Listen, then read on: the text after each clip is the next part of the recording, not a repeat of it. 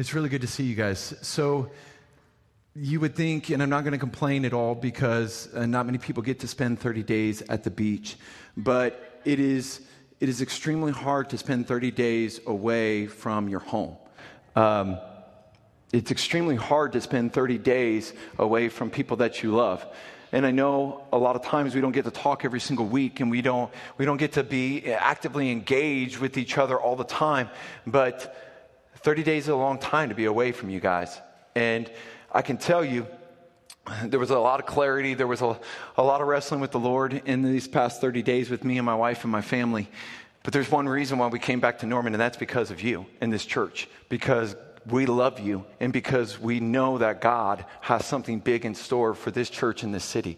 And I'm so humbled and honored to just be a part of that. I'm humbled and honored that God would allow me to do life with you. It's awe-inspiring. You inspire me to want to be a better person. You inspire me to want to grow closer to God. You inspire me to want to just be a better friend, a better pastor, a better brother.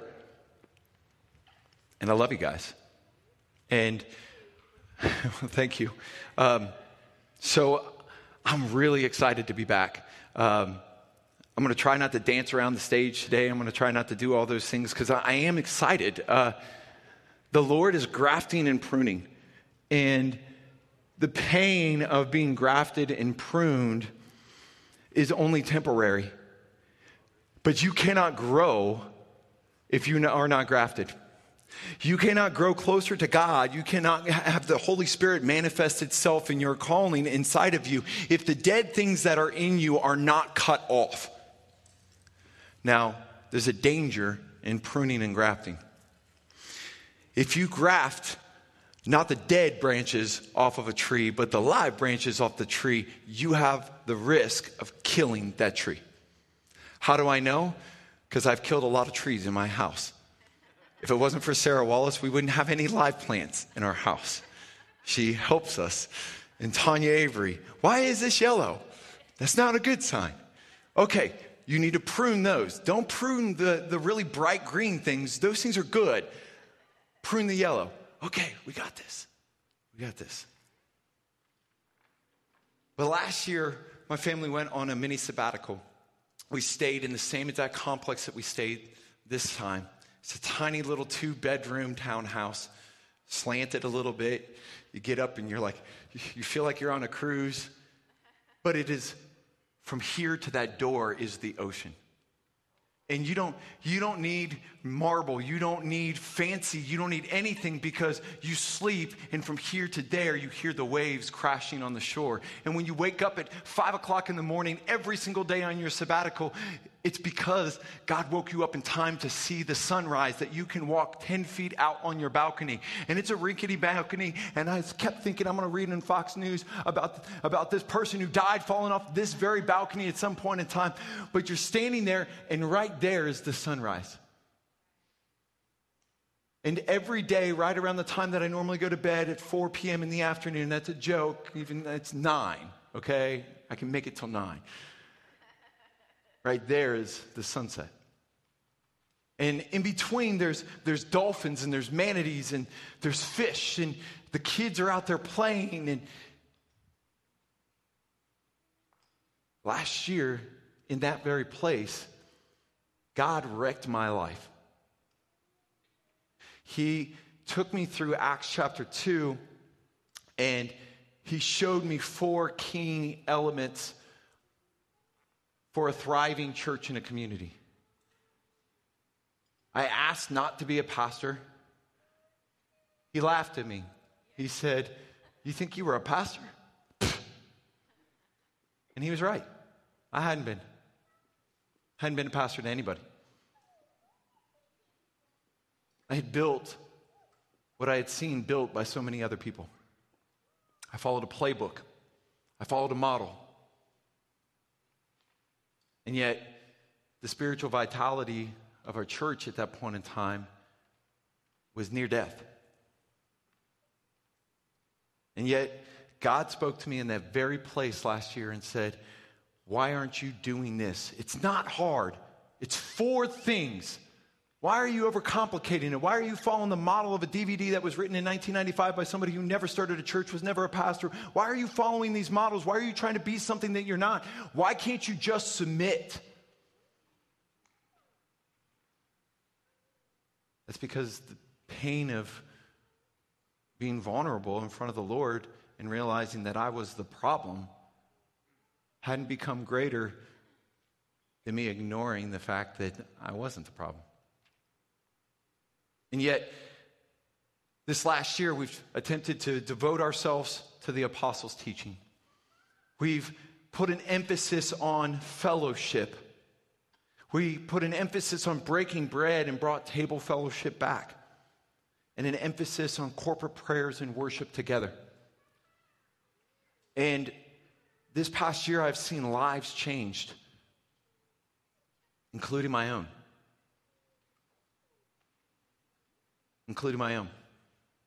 Not the same man that I was last year. Not the same man that I was 45 days ago. And I can promise you over the next 6 months, I will not be the same man. And that's good, but it's painful. Because as a pastor, a lot of times I'm dealing with Blake, and Blake's like, hey man, I'm struggling with this. And it's like, hey, no problem. I can help you with that. Let's go to the scripture. Let's pray together. Let me put my hand on you. Let's be brothers together. But it's really, really hard when you have to reach inside yourself and you have to grab and wrestle with the thing that is your issue, but you don't want to deal with the things that are your issue because it's just easier to play out here with everybody else's.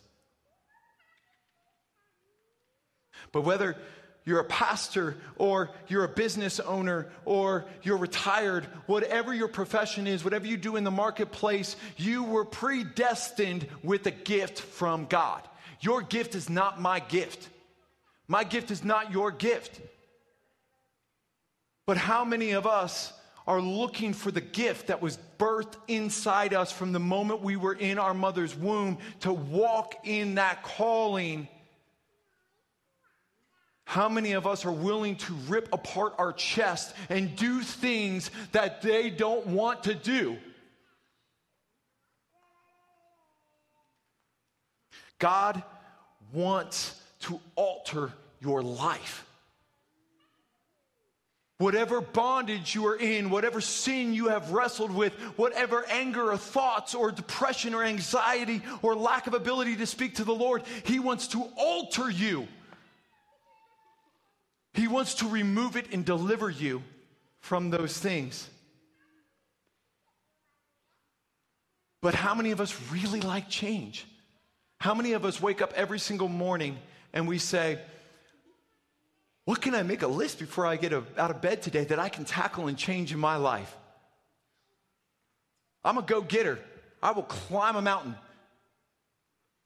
But I don't wake up saying, hey, God, can you tell me every bad area of my life, every bad spending I do, every bad thought I have, every bad, you know what, Lord, I should probably run more. I don't wake up asking to make a list of things I need to change in my life. No, normally we wake up and we're reactionary to the problems and the situations around us. If you're a mom and you have young kids, you don't get to decide what happens. They wake you up when they want to wake you up and they're ready to go. A lot of people in this church, they homeschool their children. You wake up and you immediately go from a mother or a father into the teacher. Dads will get up and they'll go to work. Moms will get up and they'll go to work. And you're immediately in the rat race of the noise of an anti-Christ culture.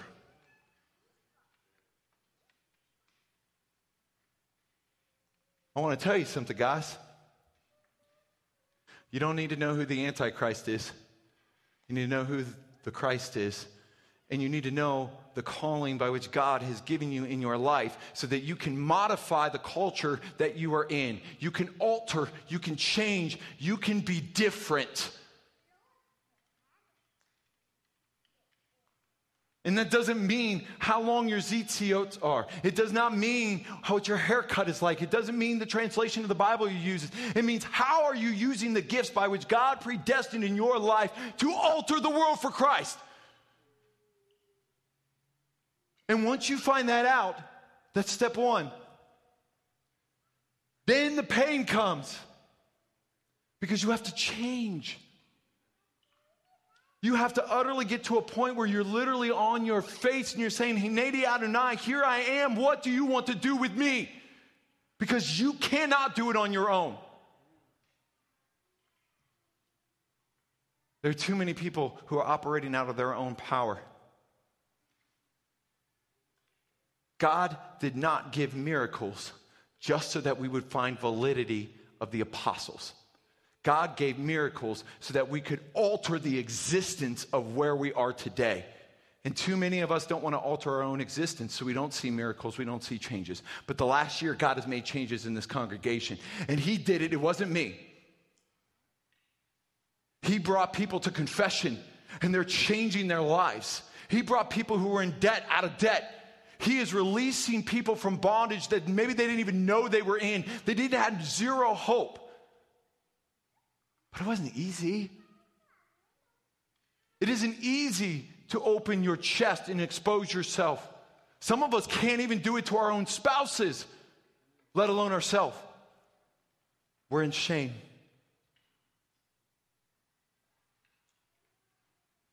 Paul tells us in 1 Corinthians 15:51, it's a mystery.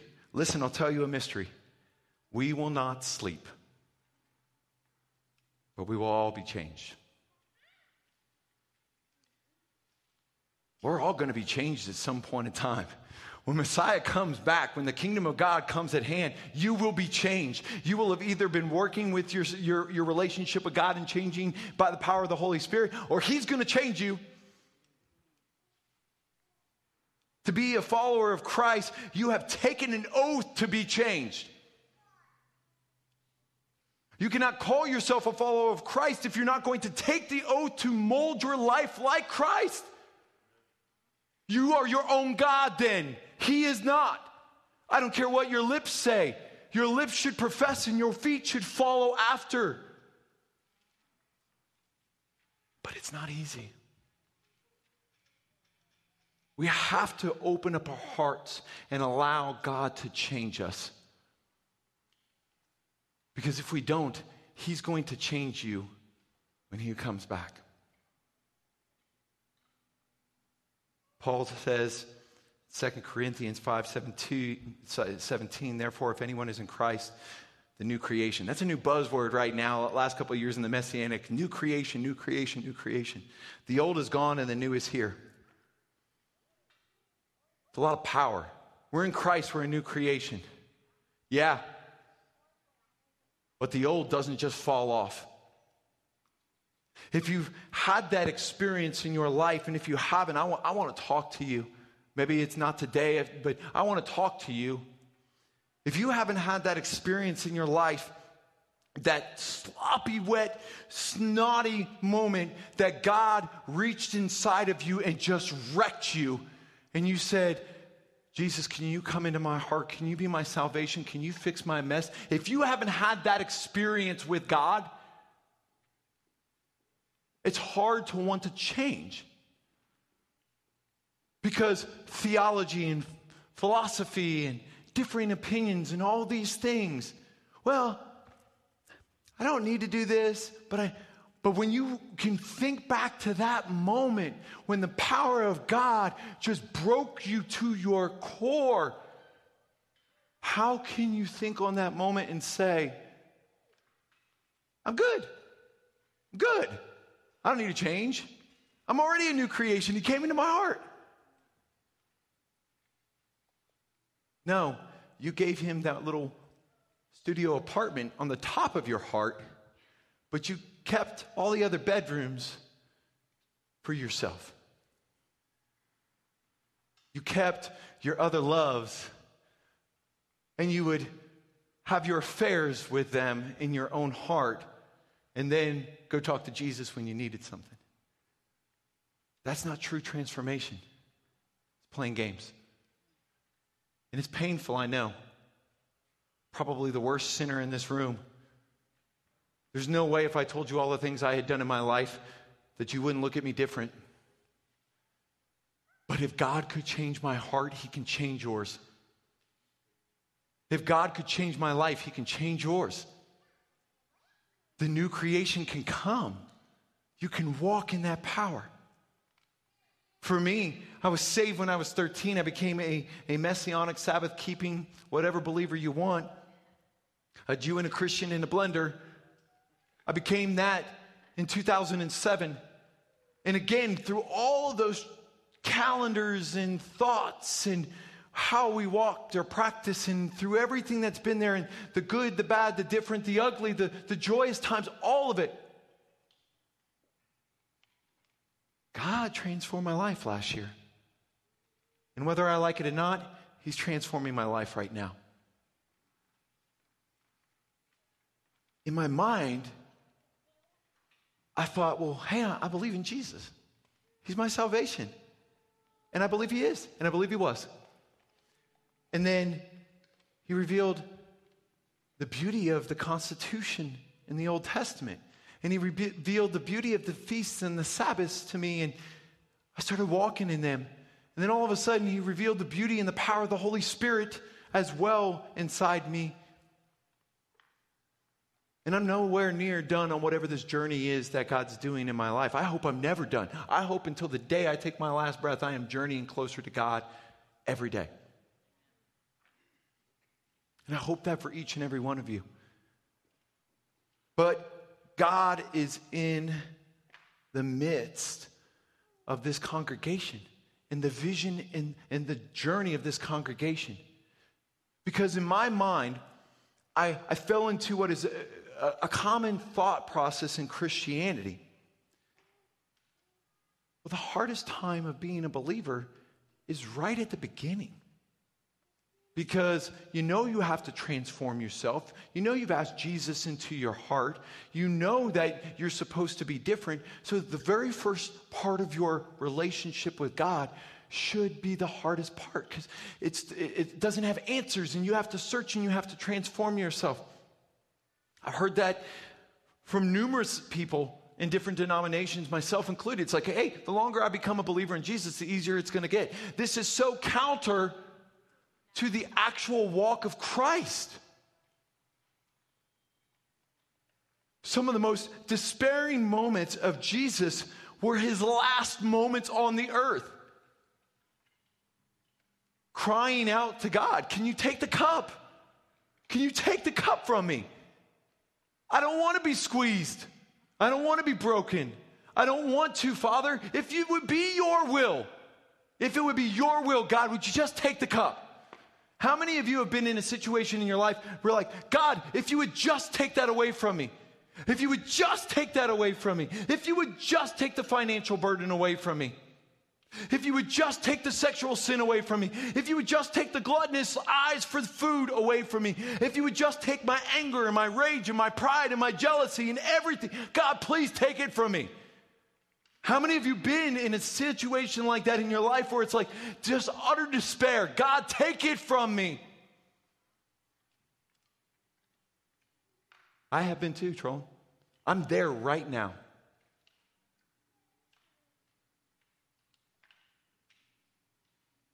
He's going to take it from you. He's going to take it from you. Because His word says He's going to take it from you.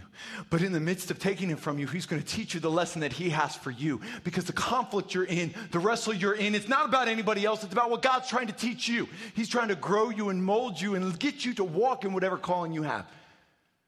The greatest moment in the calling of your life might be the last moments of your life.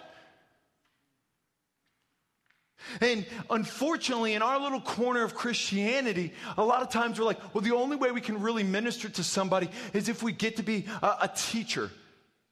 That's like the end all to be all right now. And it's changing. There's a lot of pastors' hearts. There's some evangelists that are being raised up. Things I haven't seen in my entire walk in this corner of Christianity. But I got to be a teacher. And I got to do DVDs, and I got to put books out, and I got to do all these things. And if I do that, I'm doing the will of God because I'm ministering to people. Trolling, when you're working on somebody's car, you have no idea if you're ministering to them or not. Because you may never actually see the good that you did for somebody. Ended up putting the car back on the road for a doctor who ended up going and delivering a baby, who that baby found a cure for cancer and changed the world.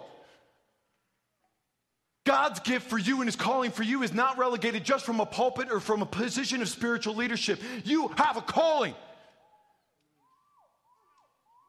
And it's painful to find it, but if we want to see this city changed, and I believe this city needs to be changed, and I believe that all the Jesus lovers in this city, they would find blessings in the Sabbath and the feast and the Hebraic fingerprint of the life of Jesus. And every single one of you has been given some sort of calling, some sort of gift.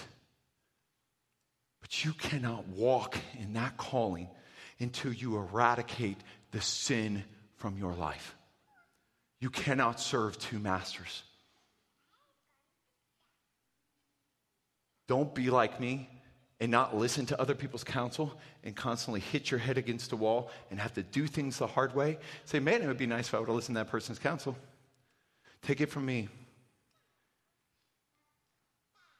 Eradicate it now. The pain now is going to be so much less than the pain in the future. Matthew 26, 38 through 42. Then he said to them, my soul is deeply grieved to the point of death. Remain here and keep watch with me. Anybody ever had those moments in your life where you could say, my soul is deeply grieved, almost to the point of death? And I'm not talking suicidal thoughts. I'm just talking like, God, it just would be easier if I just didn't have to be here.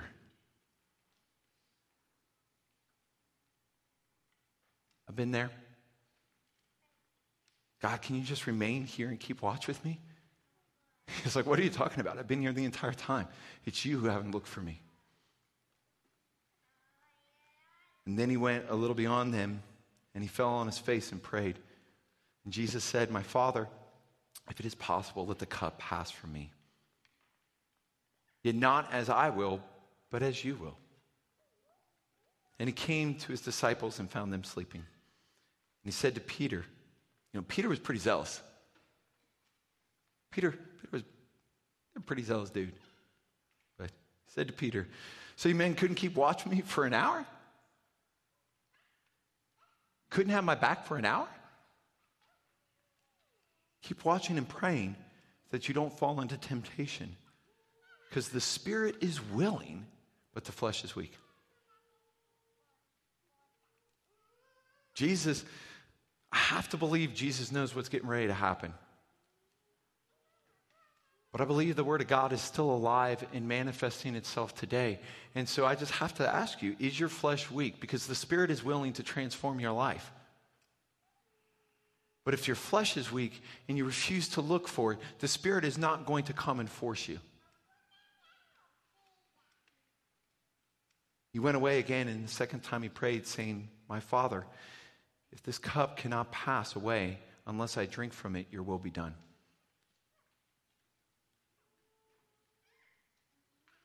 Every one of you right now has a cup in front of you. It might be job related. It might be your marriage. It might be financial. It might be a legit spiritual battle you're wrestling with the Lord on. Every one of you has a cup that the Lord has put in front of you. And if it's the Lord's will for you to drink that cup, then the Lord will go before you. He will protect you.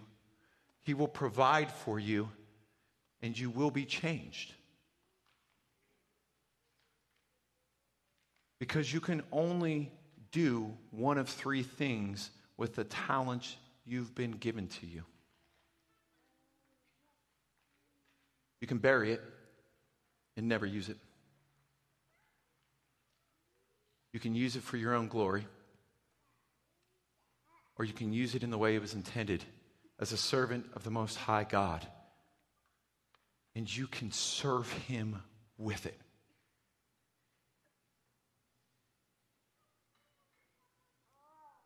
Honestly, most of the people that I know who are not walking in their calling right now, you're not trying to build your own kingdom. It's apparent when somebody's trying to build their own kingdom. It's apparent when evil's lurking. Everybody sees it who wants to see it. And sometimes we want to be Phineas and we want to go with our sword. I prefer to let the Lord go fight the battle. I prefer to stomp around blowing a shofar and see something supernatural like an entire wall come falling down. What are the walls you built in your life? They need to come down. Because I believe most of the people that I meet who aren't walking in their calling, they're burying their talent because they're afraid. They're afraid because they don't know, how should I use this? How will this be seen? Especially in our little corner of the world sometimes, an evangelist with the gift of evangelism is unheard of. If the Holy Spirit allows you to speak in tongues or you have the gift of prophecy, that's unheard of. We've completely changed prophecy into eschatology, which it is not. It's 100% not. That's a fortune teller. That's witchcraft.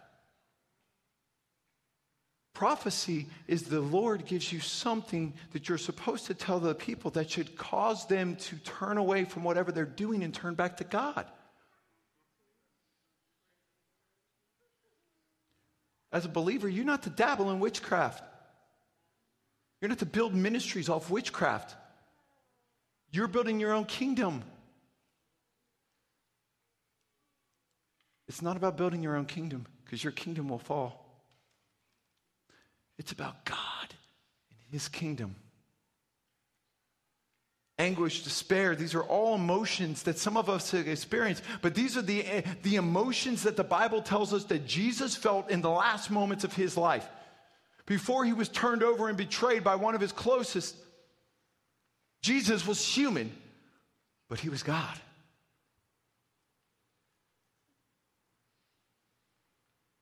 Brent did a teaching at Camp Yeshua. One of the greatest illustrations I've seen. And I'll admit, what I do, it's what I do. Brent walks up to the front of the room, and he's got a Carhartt-looking glove. Just a tan Carhartt-looking glove on his hand. Brent's a weird dude, man. Like, he just does some weird things sometimes I don't get. I just don't track with. And so he's standing there, and he's holding the microphone with this glove. And I'm in the back of the room, and I'm talking with Matthew, and I'm talking with Cam. I'm like, dry skin? Is it like Vaseline it? What is he doing? Is he wearing a glove? No, surely he's not wearing a glove.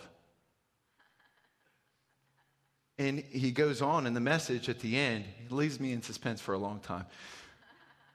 I didn't hear anything else he had to say for that period of time. I was so focused on why is he wearing a glove. But at the end, he talks about, and he uses this beautiful illustration by calling someone out of the audience. And he talks about Yeshua taking on the tabernacle of flesh. And it's just like, mind blown. Something as simple and as weird as a tan glove to cause you to focus and come back in on what is important in the reality of life.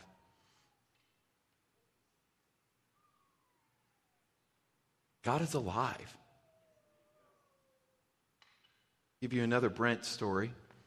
I've had 30 days to store him up. We're out on the water with my kids. Just a little God wink. We're out on the water with the kids, and none of the waves, the waves just completely died down. And that really stunk for them because they had tubes, and they'd go out on the waves, and then they would laugh about getting blown over in the water, and then they would fake drowned, and Nora and Elias being the babies, they would actually legit almost drown, and then they'd cry, and they'd come out of the thing and everything, but there's no waves, and so they're all just super bummed. Even the ones that almost died are super bummed. And there's a running joke. Every time Brent Avery asks for the Lord to bring some sort of weather pattern, it happens. Normally, he says it as he's walking out the door from the event, and then he leaves other people to pick up the pieces. It's the pain of change. So Jude goes to Hannah. Hannah, pray for the mighty rushing waves.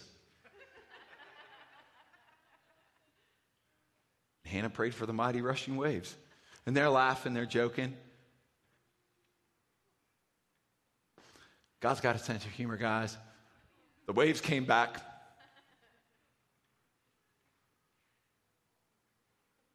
God will talk to you. God will move in your life. God will transform you. It's not God that's the issue. It's us that's the issue. Guys, as a pastor of this church, I can't change your life. Only God can. I can't force you to draw closer to the Lord. Only the Holy Spirit can. I cannot offer you salvation. Only the Lord can. Now, I can come for you, and I can fight battles with you, and I can be on my knees with you, and I can be alongside of you. But the change that happens in our life, and the God winks in the moments where he speaks to you to let you know that the despair is only temporary, that he's coming, and he's never late, and he's never early, he's always on time.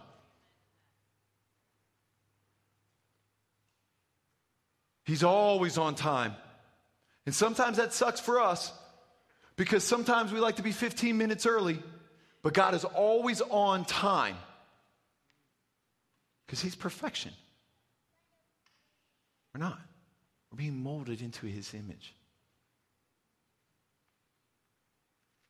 Hebrews 13:8. Jesus Christ is the same yesterday and today and forever. I just want to reestablish the baseline here, because the next 2 weeks we're going to be talking about change and the pain of change. And this week I'm just laying the groundwork for exactly what I believe that the Lord is going to do inside this church next year. And I'm going to be meeting with the deacons and with the Averys, and we're going to be having conversations, and we're going to be talking about exactly what the process is to do that this year. We're going to simplify church. We're not going to just do things for the sake of doing things. Hey, you know what would be great? Let's have a bagel party. How does that help us disciple people and grow closer to God? If we can answer that, we'll do it. If we're just doing it to do it, we're not playing church no more, people. Not here, we're not. We're going to transform our hearts towards the image of Christ. The Holy Spirit is going to empower us to walk in the commandments. We're going to operate in the constitution of the Lord, but we're going to start walking in the Holy Spirit. And we're going to have to figure out how to do that. And the only way we're going to figure out to do that is if we remove all the noise and we sit and we put ourselves at his feet. Because this city right now is ripe and ready for the power of God to transform their lives. And we can't go transform anybody else's life until we remove the things from our life that are not allowing the Holy Spirit to operate through us. I'm not going to teach you how to follow some pamphlet. This isn't the Baptist convention. These 3 steps and you get somebody saved. It's not another one. It's not. We're not writing books and pamphlets and, hey, oh no, Tommy said that he doesn't believe there's a God. Go to 3B7. No. We're here to experience God. And I hope then that God sends you out so that you can teach other people what God does in your heart. This isn't about a megachurch. This isn't about a megachurch. This is about us effectively ushering in the kingdom of God here. Guess what? The devil's having a heyday with his kingdom here. So if the darkness is going to fight, let's fight back. But we have to remove things of the devil that might be in our heart so the Holy Spirit can come in and empower that. Otherwise, we're just operating out of our own strength. And sooner or later, we're going to fail. And sooner or later, we're going to be on our face. And sooner or later, we're going to have to deal with the pain of change. Or we'll just stay the same.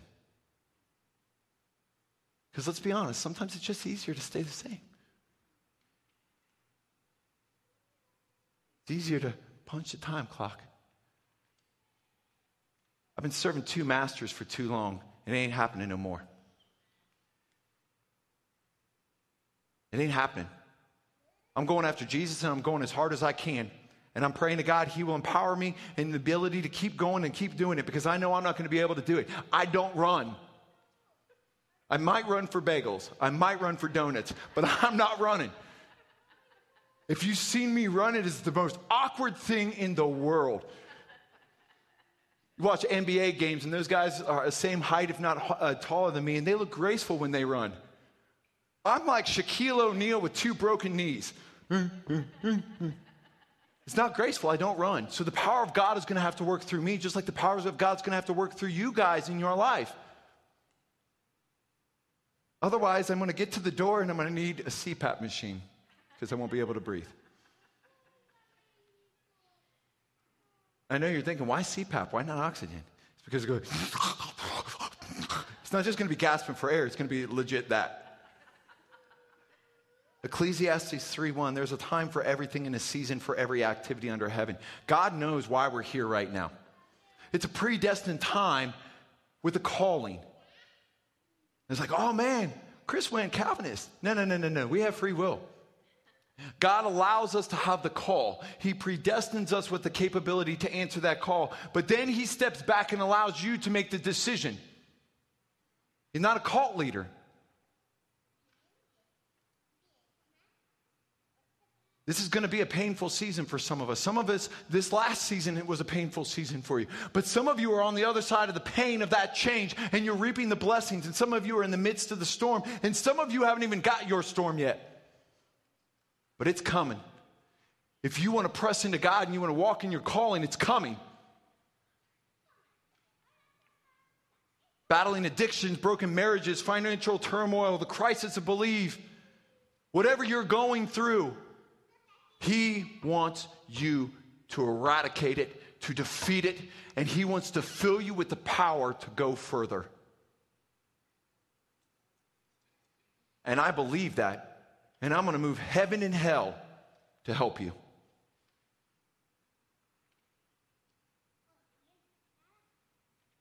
But there's a pain that comes with change. Because ultimately,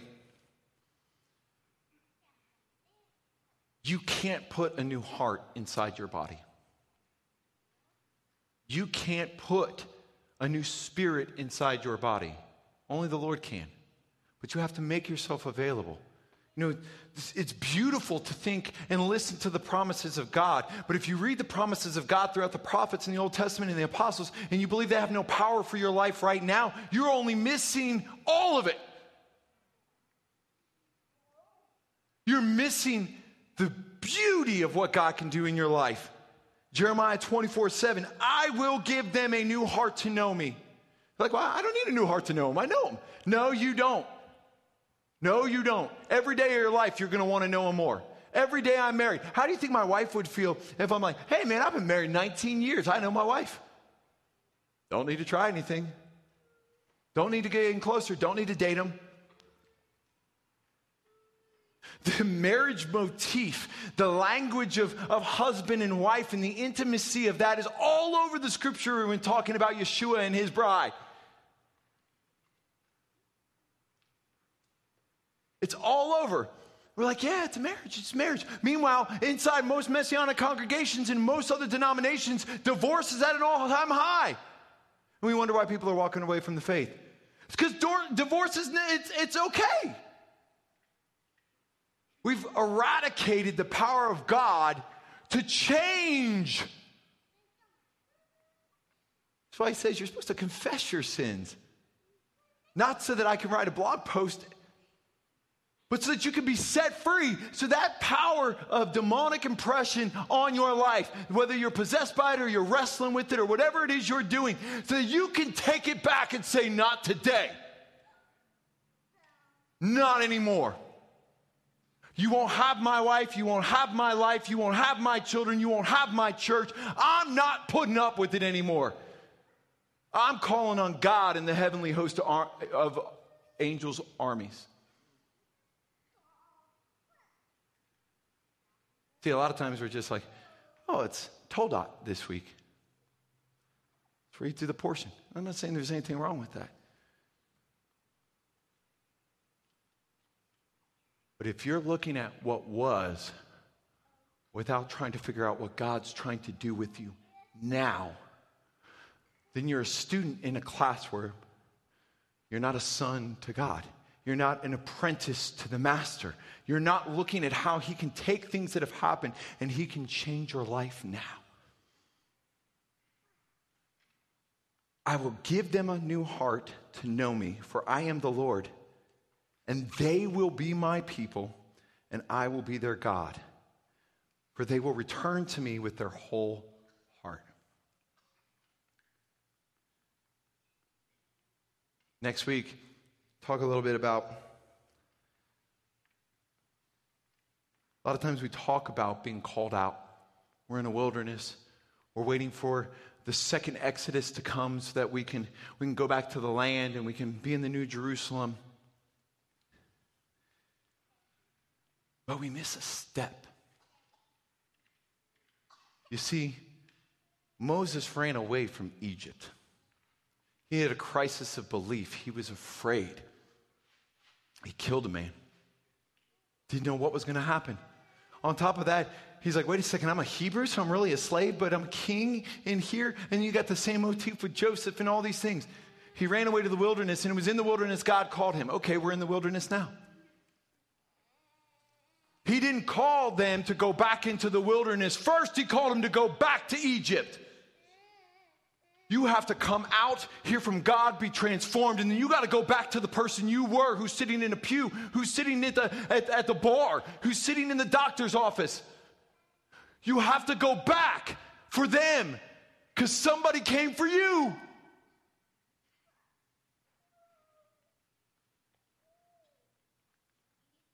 Whoever it was who came for you, where would you be if they would have said, the pain of change is too much, I'm going to stay here and be righteous?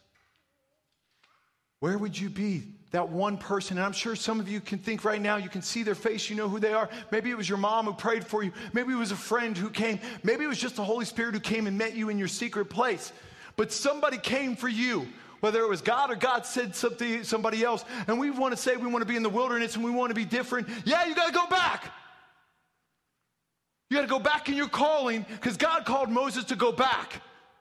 And we got to go back to fight to see this community changed. So if we're in our wilderness right now, get ready because we're going back to wherever we were. Because there's people there that God wants to deliver and bring through the sea and meet with that Sinai and say, you will be my people and I will be your God. Ezekiel 36:26. Moreover, I will give you a new heart and put a new spirit within you. And I will remove the heart of stone from your flesh and give you a heart of flesh. That doesn't sound like that's going to be easy. And honestly, it sounds painful. I don't know. If that's exactly what I'm going through right now, it's painful. I'd rather have my wisdom teeth out. I would. I will give you a new heart, and I will put a new spirit in you. Romans 2:29. But he is a Jew who is one inwardly, and circumcision is that which is of the heart by the Spirit, not by the letter. And his praise is not from men, but from God. This is all tracking right in line with what Brent's been teaching. The revelation of Jesus Christ to John was to teach you to find your roar, to teach you to not become a victim of this life, but to empower you to transform this life. You were given a calling and a power that nobody else has. There is nobody else like you. There is not another Brent Avery. There is not another Sarah Wallace. Only you were given that calling for that purpose. It wasn't a conference call, guys. In my secret place with God, asking him to transform my heart. He wasn't like, hey, hold on a second.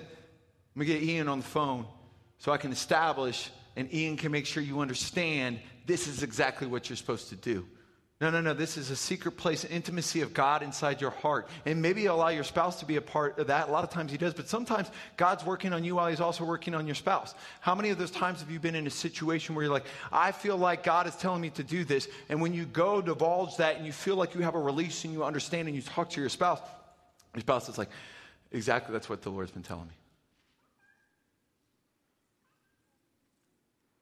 And most of the time, my wife is telling me that I'm supposed to do something and I just don't want to do it. True. Because the pain of change. Ezekiel 11:19. Actually told myself I was going to use this really nice Bible of mine today. And I'm almost out of my scripture references today. So I'm actually going to read it from a Bible, not my iPad. I know. I told you the pain of change is real. Ezekiel 11:19. And I will give them one heart, and a new spirit I will put within them. And I will remove the heart of stone from their flesh and give them a heart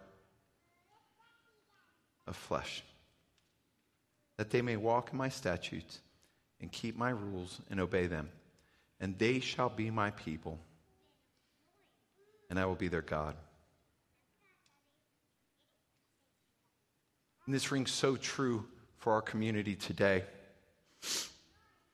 See, a lot of times God tells us like, hey, there's something good, and then he reminds us, but if you don't, again, not a cult leader.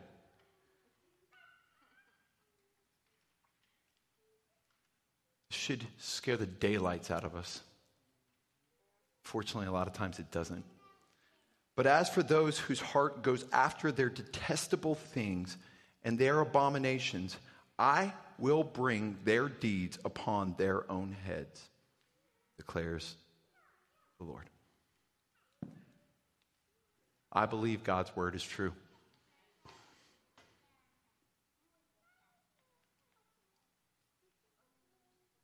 The pain of staying the same as a community and as individuals is greater than the pain you will experience in eradicating things from your life and opening your heart to the Lord. I believe that's what the next steps are for the next year, is that we need to eradicate the things in our walk, in our lives, in our minds, in our relationships that are not Christ-centered, that bring about no good fruit. Maybe that means that you have to eradicate people from your life. Maybe that means you need a new job. Maybe that means you need to test the faith you have in the provision of God. Maybe that means you need to have the conversation with your spouse you've been hiding. Maybe that means that you have to stop arguing over whether you're supposed to give 10% tithe to a church because it was just for the Levites, and you need to sow into where you believe God is moving. And you need to work in reckless abandon, that the resources you have aren't your resources, they're God's. And that's not even just relegated to financial. We talked about this before, and we'll talk about this a little bit more next week. Ephesians 2 tells you you have resources for the kingdom of God. And don't get me wrong, you do need money in order to move forward the kingdom of God. But you also need people who have the gift of healing. And you need people who have the gift of compassion.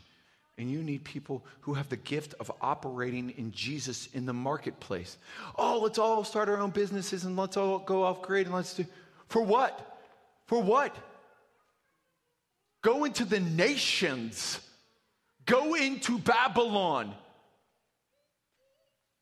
Preaching the gospel of Jesus Christ. It doesn't say go into the Messianic congregation or the Baptist congregation or the Pentecostal congregation and argue over theology and philosophy. It says go into the nations and transform lives. You can't transform lives if you're not willing to transform your own.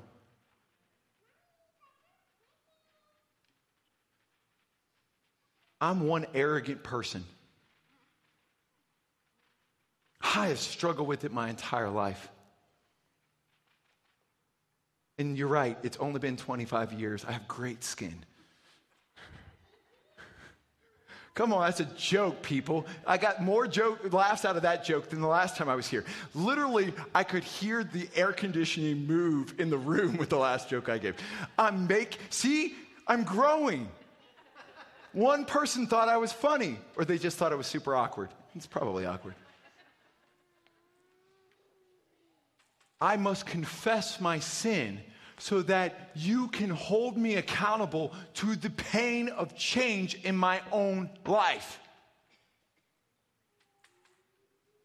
We must confess our sins so that we can be transformed. There's nothing any person in this room could tell me that would shock me, because most of it all I did myself. I'm the chief of sinners. But I am gutting everything I can possibly find in my heart and actively running after God to be completely and radically changed.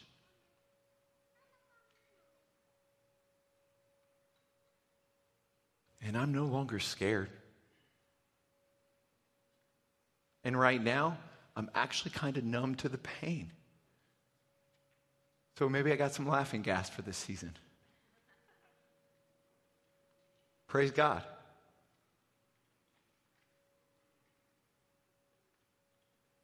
I'll leave you with this, guys.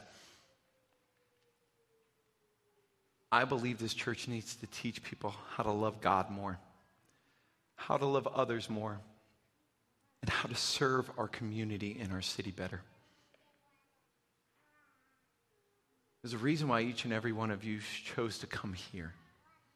We're not the only church. We're not the only Sabbath church. You can go online and find the opinions of all kinds of men.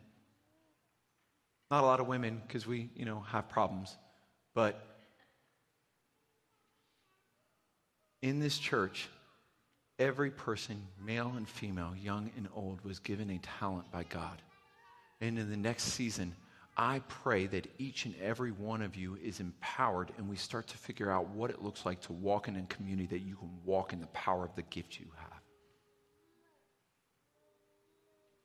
Because only then are we going to see the lives of this city changed.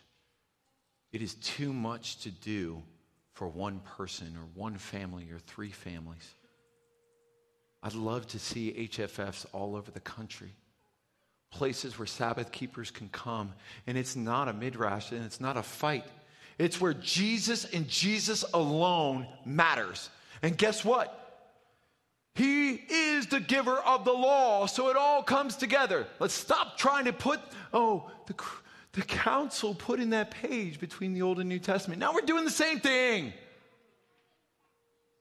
Pain of change is real, and you can fix it because God gave you the talent. He gave you the talent. Guys, I repent that I modeled this church after the council of individuals who had a playbook by which they felt this church should operate. That's on me. I'm not modeling a church anymore based upon what one man should say. I'm modeling a church off what the Holy Spirit says we must do in order to walk in the power so that we can see the manifestation of the power. That's not my power. It's not my wife's power. It's not Brent's power. It's not Lauren's power. It's not anybody's power. It's the power of God. And when the power of God shows up, we better get out of the way and fall on our face and say, what do you want me to do, God? I'm here. And I believe it's coming. And Ian, I'm not Pentecostal, bro.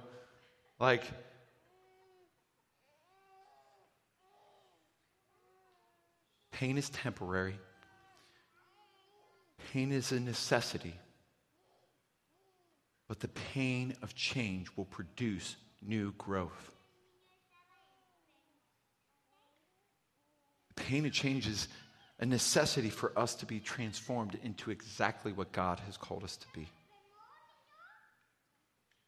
And he's called us to walk, therefore, in a manner worthy of your calling, with all humility and gentleness, with patience, bearing with one another in love, eager to maintain the unity of the Spirit and the bond of peace.